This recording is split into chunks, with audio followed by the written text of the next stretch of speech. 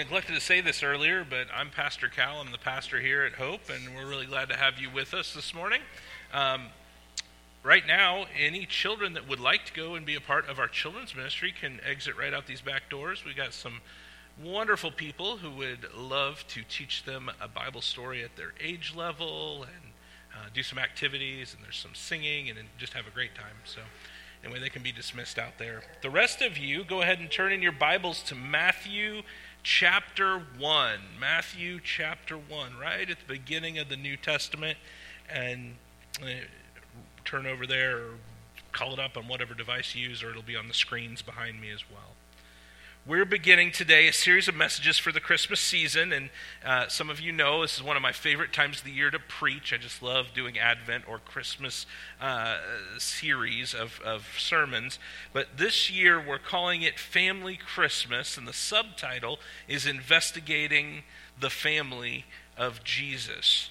Now, Christmas is when we celebrate that Jesus Christ was born of a virgin, Mary, 100% God, 100% man, to dwell with us on earth as the perfect God-man, and to ultimately to die in our place for our sins. And Christmas is when we celebrate the fulfillment of the promise that God had made all through the Old Testament, that he would send us a Savior, that he would send a Messiah, that he would send someone to rescue his people.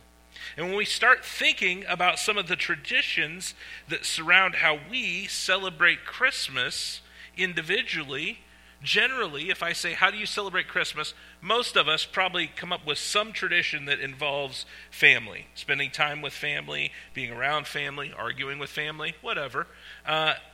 Most of us think of celebrating this season with family. Some traditions that we have in our families have been passed down for many generations. Maybe it's a special pecan pie recipe, or up here something else, because that's more, I recognize the pecan pie is more of a southern thing where my mom's from. But maybe it's some tradition that you've got passed down for many generations. But during the month of December, what we're going to do is we're going to take a look at a few of the people in Jesus' family line and what their individual stories tell us about God and about Jesus. The book of Matthew opens with giving us a genealogy of Jesus. Now, I'm just going to guess that most of you probably don't think, wow, what am I going to read in the Bible today? I think I'm going to sit down and read a genealogy.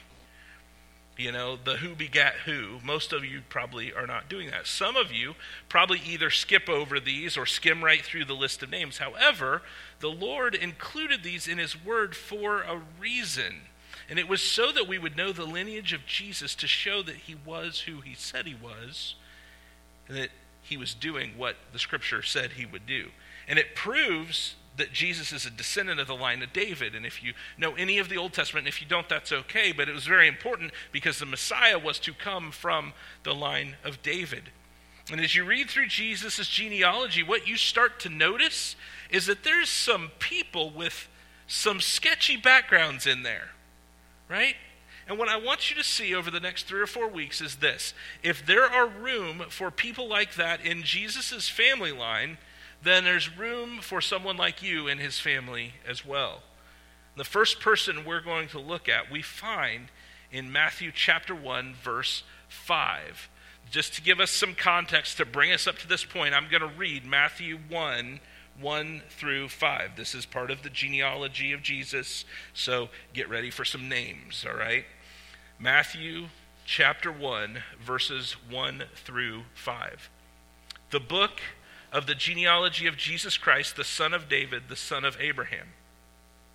Abraham was the father of Isaac, and Isaac the father of Jacob, and Jacob the father of Judah and his brothers, and Judah the father of Perez and Zerah by Tamar, and Perez the father of Hezron, and Hezron the father of Ram, and Ram the father of Amminadab, and Amminadab the father of Nahshon, and Nahshon the father of Salmon, and Salmon the father of Boaz by Rahab, and Boaz the father of Obed by Ruth, and Obed the father of Jesse. This is the word of the Lord. Let's pray and ask God to help us understand. God, as we come to this time of looking into Jesus' family, I pray you'd help us see the truth in your word. That as we take this name and we follow back and look at the story from their life, that we would see the truth in your word, that we would understand what it means in its context, and that we would understand how it applies directly to our lives and to this Christmas season. I pray you would increase and I would decrease, that if there's anything that's just me, that you would just clear it out, and that you would speak clearly through your word to your people. This is about you, Jesus. It's not about me. It's about you. And it's in Jesus' name I pray. Amen.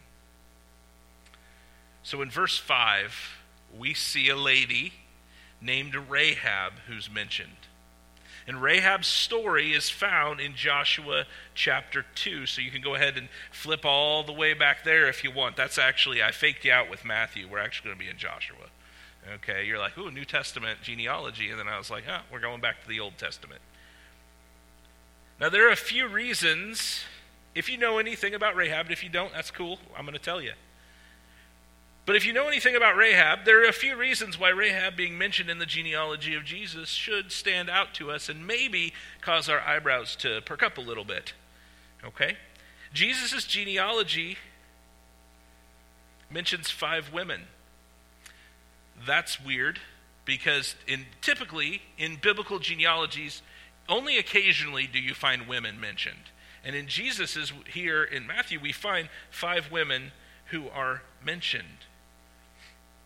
That should stand out to us about Rahab because, first of all, she's female. Now, Luke doesn't seem to mention them in his genealogy of Jesus that he gives in Luke chapter 3.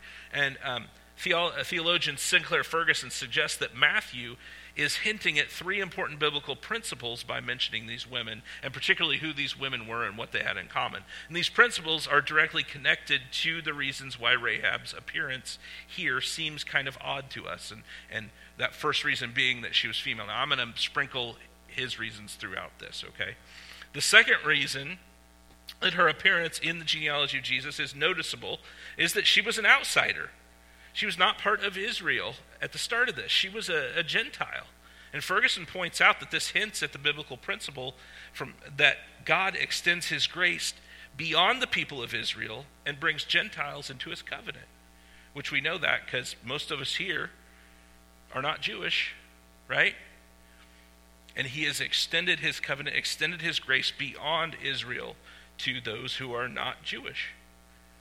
And the third reason, maybe the biggest reason why it's weird that she would appear in the genealogy of Jesus is because she was a prostitute.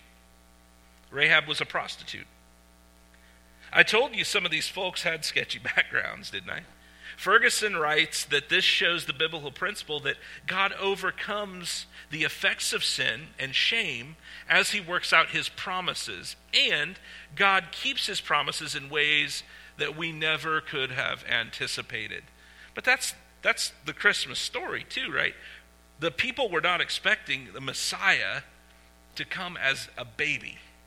They were expecting a conquering king on a white horse coming in to overthrow Rome.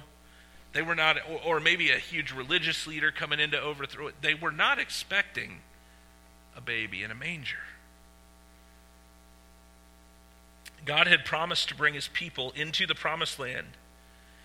And here they had come, led by Moses. Moses had passed away. Joshua had taken control. Moses had seceded Joshua up, had brought Joshua into leadership. And they were here at the promised land, ready to take the land that God had promised them. And the city of Jericho, the mighty city, walled city of Jericho, stood in the way. And that's when we come to Joshua chapter 2. Let's begin reading. And we're going to read the whole thing. And Joshua the son of Nun sent 2 men secretly from Shittim as spies, saying, "Go view the land, especially Jericho." And they went and came into the house of a prostitute whose name was Rahab, and lodged there. And it was told to the king of Jericho, "Behold, men of Israel have come here tonight to search out the land." Then the king of Jericho sent to Rahab, saying, "Bring out the men who have come to you, who entered your house, for they have come to search out the land." But the woman had taken the 2 men and hidden them.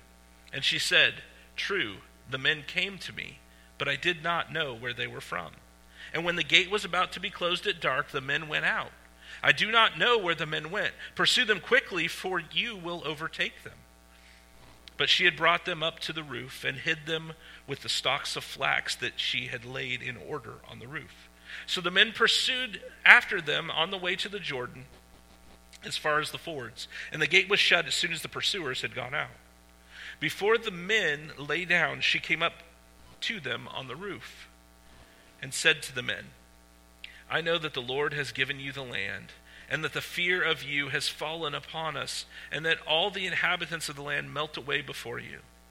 For we have heard how the Lord dried up the water of the Red Sea before you when you came out of Egypt, and what you did to the 2 kings of the Amorites who were beyond the Jordan, to Sihon and Og, whom you devoted to destruction.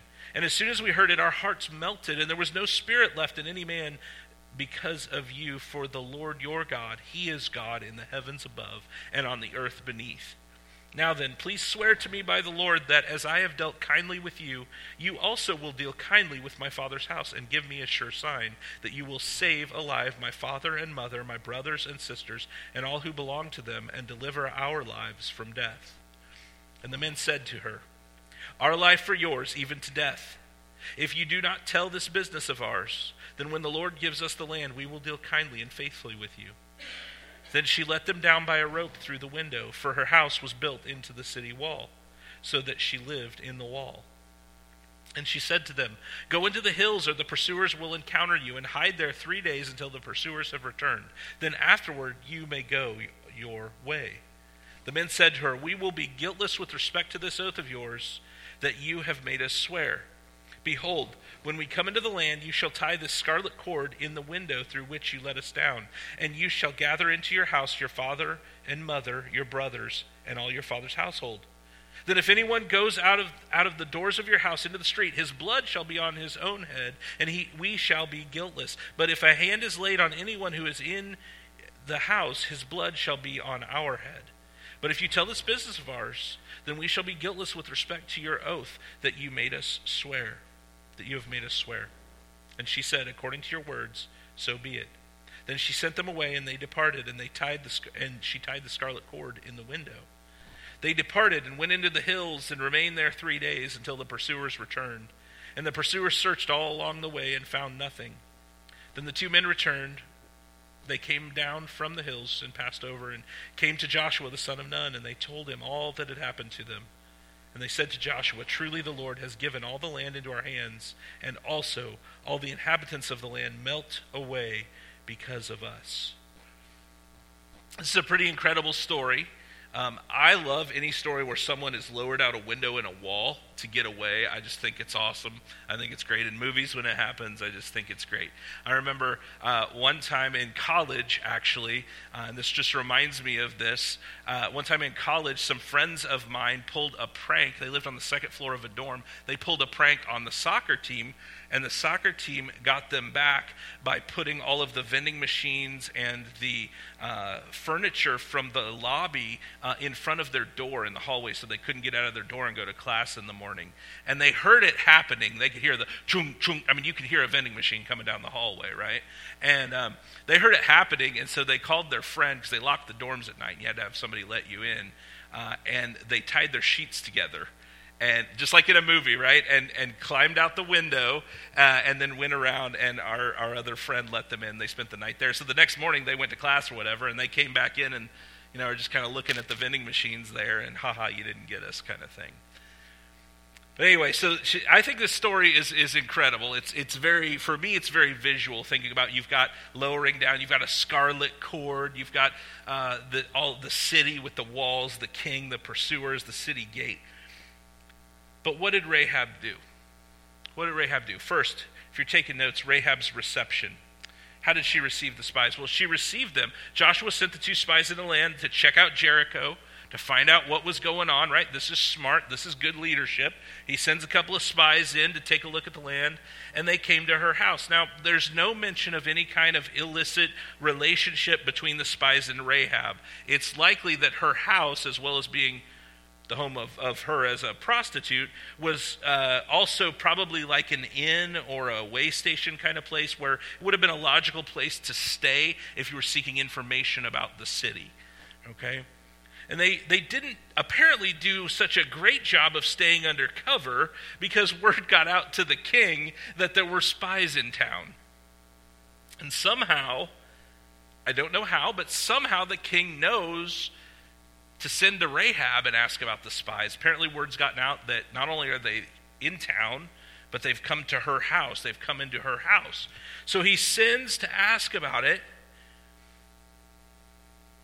and Rahab responds. And so if you're taking notes, point number 2 is just Rahab's response. How does she respond? We're going to look at ways she responds to two people. First, how she responds to the king, and second, how she responds to the spies. First, to the king. She tells the king that she didn't know who the men were and that they'd already taken off. She even tells them, hey, hurry up, get out there, you could probably still catch them. Now, this response generally brings up an ethical question. It generally brings up and says, wait. So Rahab lied or used deception to save people, and then she ends up in the genealogy of Jesus, and we're trying to square that ethical question of her deceiving the king in order to protect the spies. Well, first of all, it's important to remember that her deception is never the focus of what's going on here, but instead, the focus is on the fact that she feared the Lord and had faith that she and her family could be rescued from the oncoming attack. And the narrative story here does not address the ethics of the issue. When Rahab is commended for her faith in the New Testament, it never mentions her methods. They're not commented on. This is not, and we need to understand this about this is not a prescriptive narrative, okay? This is describing the event. It's not prescribing the way that you should act in your life, okay? It's not a prescriptive narrative. It's not telling you that this is the way you should do things. But also remember, she was a Gentile. She was a pagan. She was not an Israelite. She would have not lived under the laws such as the Ten Commandments and the prohibition against, lying, right? So her response to the king was to protect the spies. This goes back to that old, so when I was in seminary, I know you guys were just dying for a seminary story. When I was in seminary, I took a class called Christian Ethics. And there's a big old thick book, which I still have, and I actually highly recommend it if you're interested in such things, called Ethics for a Brave New World by Feinberg and Feinberg. Okay, it's a big, thick book. And the way they did the class was you had to read the book, and then you went to the class for like a week, and it was like 7 or 8 hours a day of class, lecture and stuff. And then you had a month after that week to write like a 20-page paper about an ethical issue, okay? One of the questions that came up in that class that I remember very well, because it's a famous question, is when we talk about Rahab or ethics in this situation of protecting life and being deceptive in order to protect life or things like that. The thing that always comes up is in Nazi Germany. Dietrich Bonhoeffer, and the idea is if you're Dietrich Bonhoeffer and let's say you're hiding Jews in your basement and the Nazis come and they say, do you have Jews in your house? You know that if you say yes, then they're going to die, right? They're going to take them and they're going to die. And if you say no, you're lying, and Bonhoeffer was a Christian, right? You're lying and you're therefore sinning. And your allegiance to God, obviously, is higher than your allegiance to a nation or a country. So what do? And that's the ethical question that gets brought up in when we start talking about these kind of things. Now, in that instance, and I think it applies here too, there's the idea of, and this is real heady, I'm sorry, but it's called prima facie. In other words, what's of first importance? Like, what is the most thing? It is protecting life, right? Those made in the image of God. And so it doesn't make that not a lie, and it doesn't make it okay to conduct yourself in that way. We should not be deceptive. We should not be lying. But in that illustration, he would be protecting life, right? Now, here, it's important to remember what I just said a little bit ago. her method is never the focus. What is the focus is the fact that she believed God, the fact that she feared the Lord. And it's real easy for us to get caught up in some of the minutia and miss the main point. And so I don't want us to do that. In Hebrews 11:31, the writer of Hebrews, I just talked about this a few weeks ago, includes Rahab with the great examples of faith because she welcomed the spies, because she welcomed them in. So that's her response to the king. But what's her response to these spies? Well, I said she welcomed them in. She received them. She kept them safe. She helped them escape. Beginning in verse 9, Rahab gives an astonishing awareness of the history of Israel and the plan of God to give them the land of Canaan. It's a little alarming how much she knows about them, isn't it? As a prostitute living in the city wall of a walled city that they're about to conquer, she knows an awful lot about Israel, doesn't she? She tells them that she knows that the Lord is God and asks them to keep her family safe from the destruction that's about to be visited upon Jericho. Now in Joshua chapter 2, verses 12 to 13, we see that. Now then, please swear to me by the Lord that as I have dealt kindly with you, you also will deal kindly with my father's house and give me a sure sign that you will save alive my father and mother, my brothers and sisters, and all who belong to them, and deliver our lives from death. Rahab responded to the spies. She responded to what was about to happen. She responded to this understanding that she had of God, who God was, with faith. She feared and trusted God and his plan more than the king or the other people in Jericho. She probably wasn't the only one who had heard, obviously she wasn't the only one who had heard what God had done, right? Because she said their hearts had melted. They melted away. They were afraid of the Israelites. She wasn't the only one who had heard. She's the only one we have record of, though, that believed that the Lord was God. And she had an opportunity to do something about it. Later in the story, we find out that her family are rescued and integrated into Israel. And in fact, she ends up marrying into the nation and into the family lineage of Jesus. And her faith that God was God and would do what he said for Israel was not something she only gave word of mouth to. She didn't just say, yeah, I believe the Lord is God. Good luck out there, spies. She didn't do that. She didn't just say, yes, I believe. She did something about it. Her faith, her belief, her fear in the Lord moved her to act. It moved her to action. I want you to see that today. Her belief in the power of God moved her to act. If she was discovered by the king, she probably would have faced some pretty serious consequences. But she feared the Lord more than anything that could happen to her as a result of her faith-led action. Friends, faith leads to obedience. When someone is constantly disobedient to what the Lord has commanded, I question the presence of faith in their life. When our words and our obedience don't line up, we need to seek the Lord and see what the issue is, because faith leads to action. Now, look, we're all sinners. We all sin and fall short of the glory of God. We're going to mess that up, right? We're going to not always do the right thing. But the grand story of our life of faith should be it leading to obedience. Rahab's obedience out of her faith ended up with her being rescued. So after her response, point number 3, we see Rahab's rescue. How'd the spies respond to her? Well, in verse 14, we see, and the men said to her, our life for yours, even to death. If you do not tell this business of ours, and when the Lord gives us the land, we will deal kindly and faithfully with you. So she lets them down by a rope through the window of her house that was built into the city wall. And then they have this conversation, and it was not till I was studying for this, reading for this, that I realized that they have this conversation after she lets them down. So I don't know exactly if she's like leaning out the window and they're down at the bottom and they're talking, which gives a really funny kind of comical element to this, doesn't it? And that's how my mind works, right? She's like, hey, one last thing before you go, you know? She lowers them down, or she's lowering them down. Are they talking while she's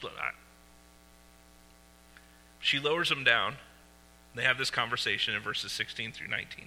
And she said to them, go into the hills, or the pursuers will encounter you, and hide there 3 days until the pursuers have returned. Then afterward you may go your way.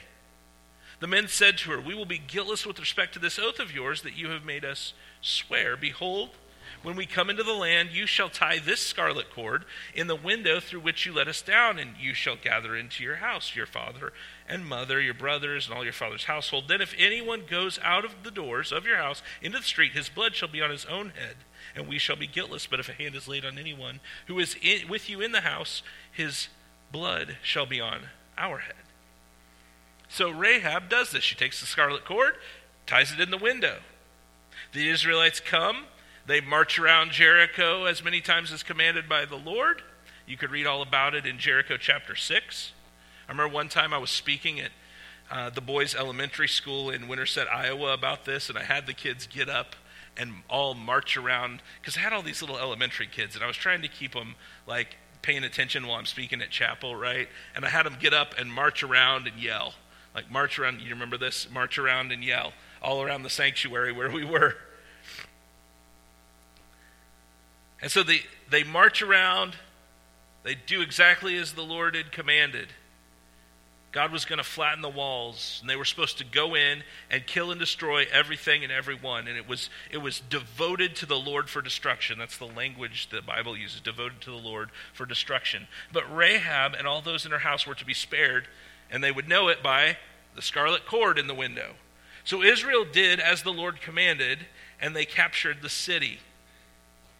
But how did Joshua, how did the leader, remember the spies did this, how did the leader handle Rahab?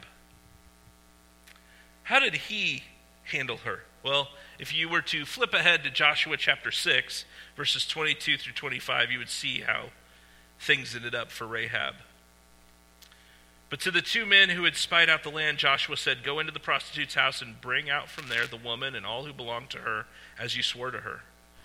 So the young men who had been spies went in and brought out Rahab and her father and mother and brothers and all who belonged to her. And they brought all her relatives and put them outside the camp of Israel. And they burned the city with fire and everything in it. Only the silver and the gold and the vessels of bronze and iron they put into the treasury of the house of the Lord. But Rahab the prostitute and her father's household and all who belonged to her, Joshua saved alive. And she has lived in Israel to this day because she hid the messengers whom Joshua sent to spy out Jericho. I'm going to talk for a minute about the scarlet cord that she tied in her window. It reminds us of one thing that is before this in the Old Testament and points ahead to something else as a reminder.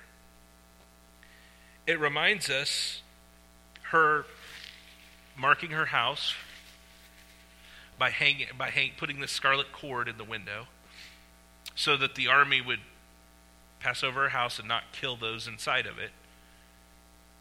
Sounds a little bit like when the Israelites were captives in Egypt, when they were slaves in Egypt. And God sent the plagues, and the last one was the Passover, right? Where they were to take the blood and put it on the doorpost, and their house would be passed over, and their firstborn would not be killed.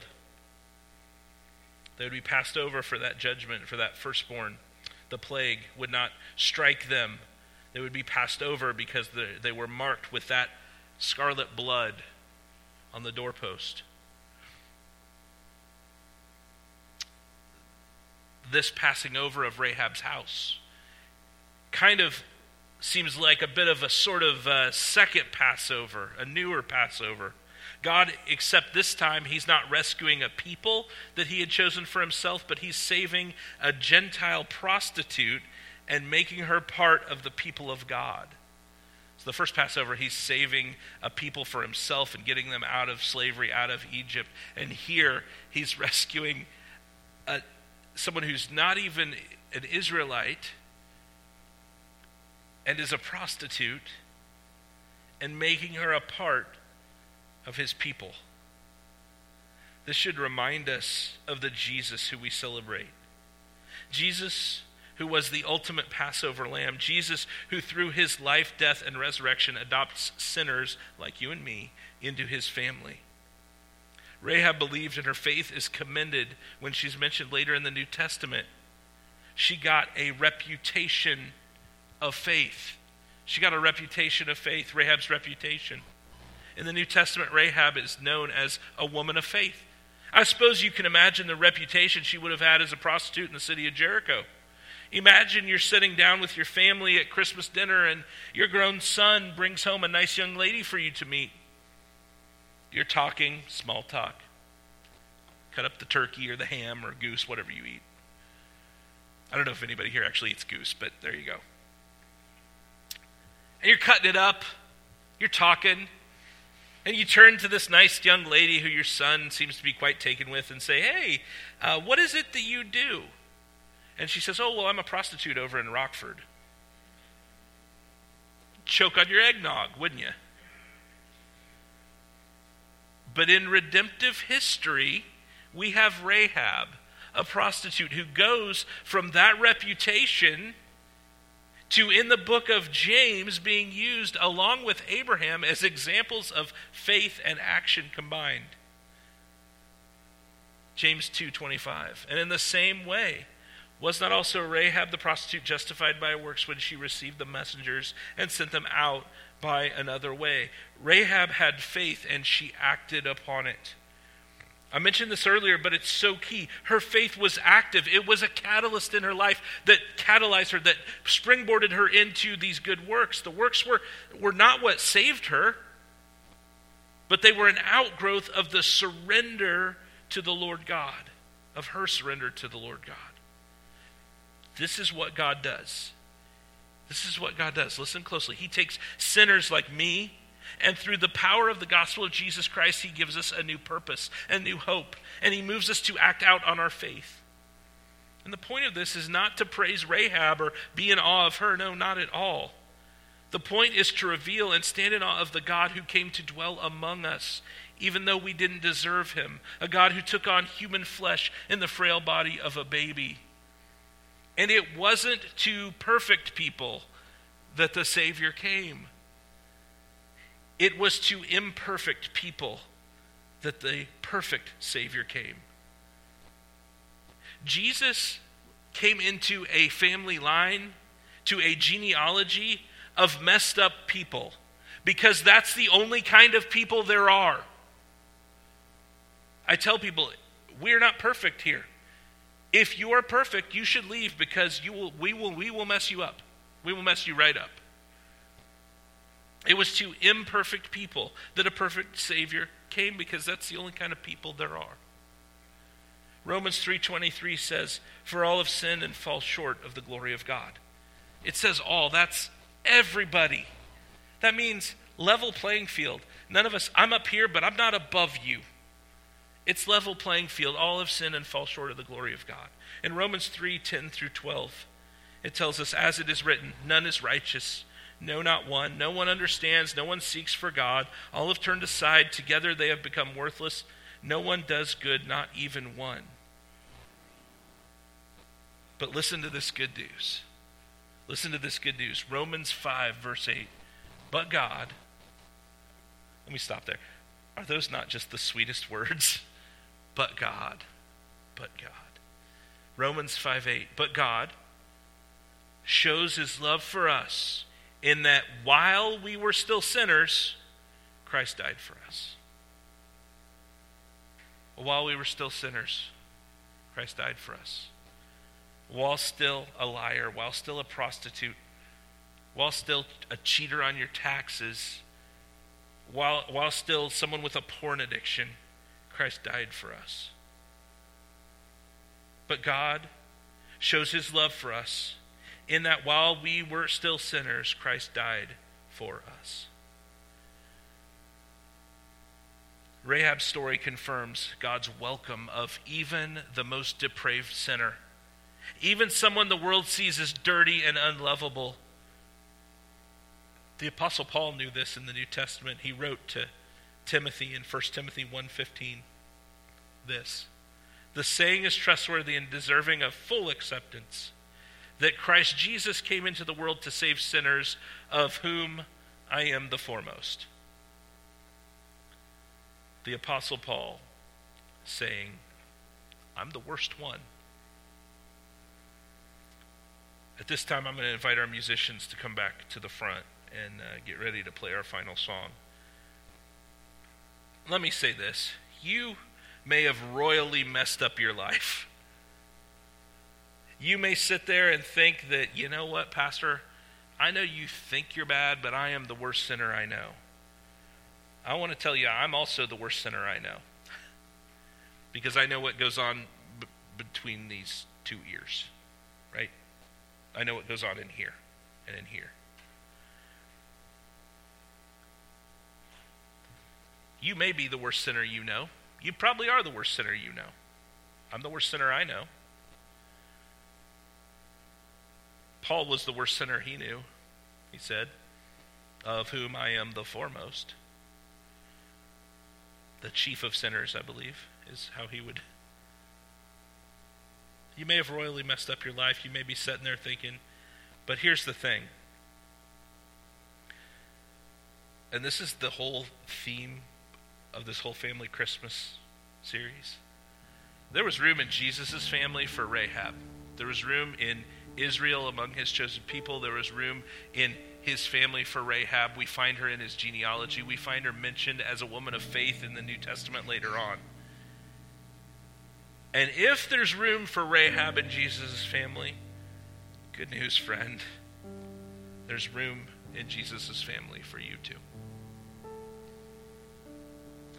And Scripture tells us to repent of our sin and believe the good news, believe the gospel that Jesus is who he says he is, did what he said he would do, that he is 100% man, 100% God, came to earth, lived a perfect life, gave that perfect life on the cross in our place for our sins, and 3 days later rose from the grave.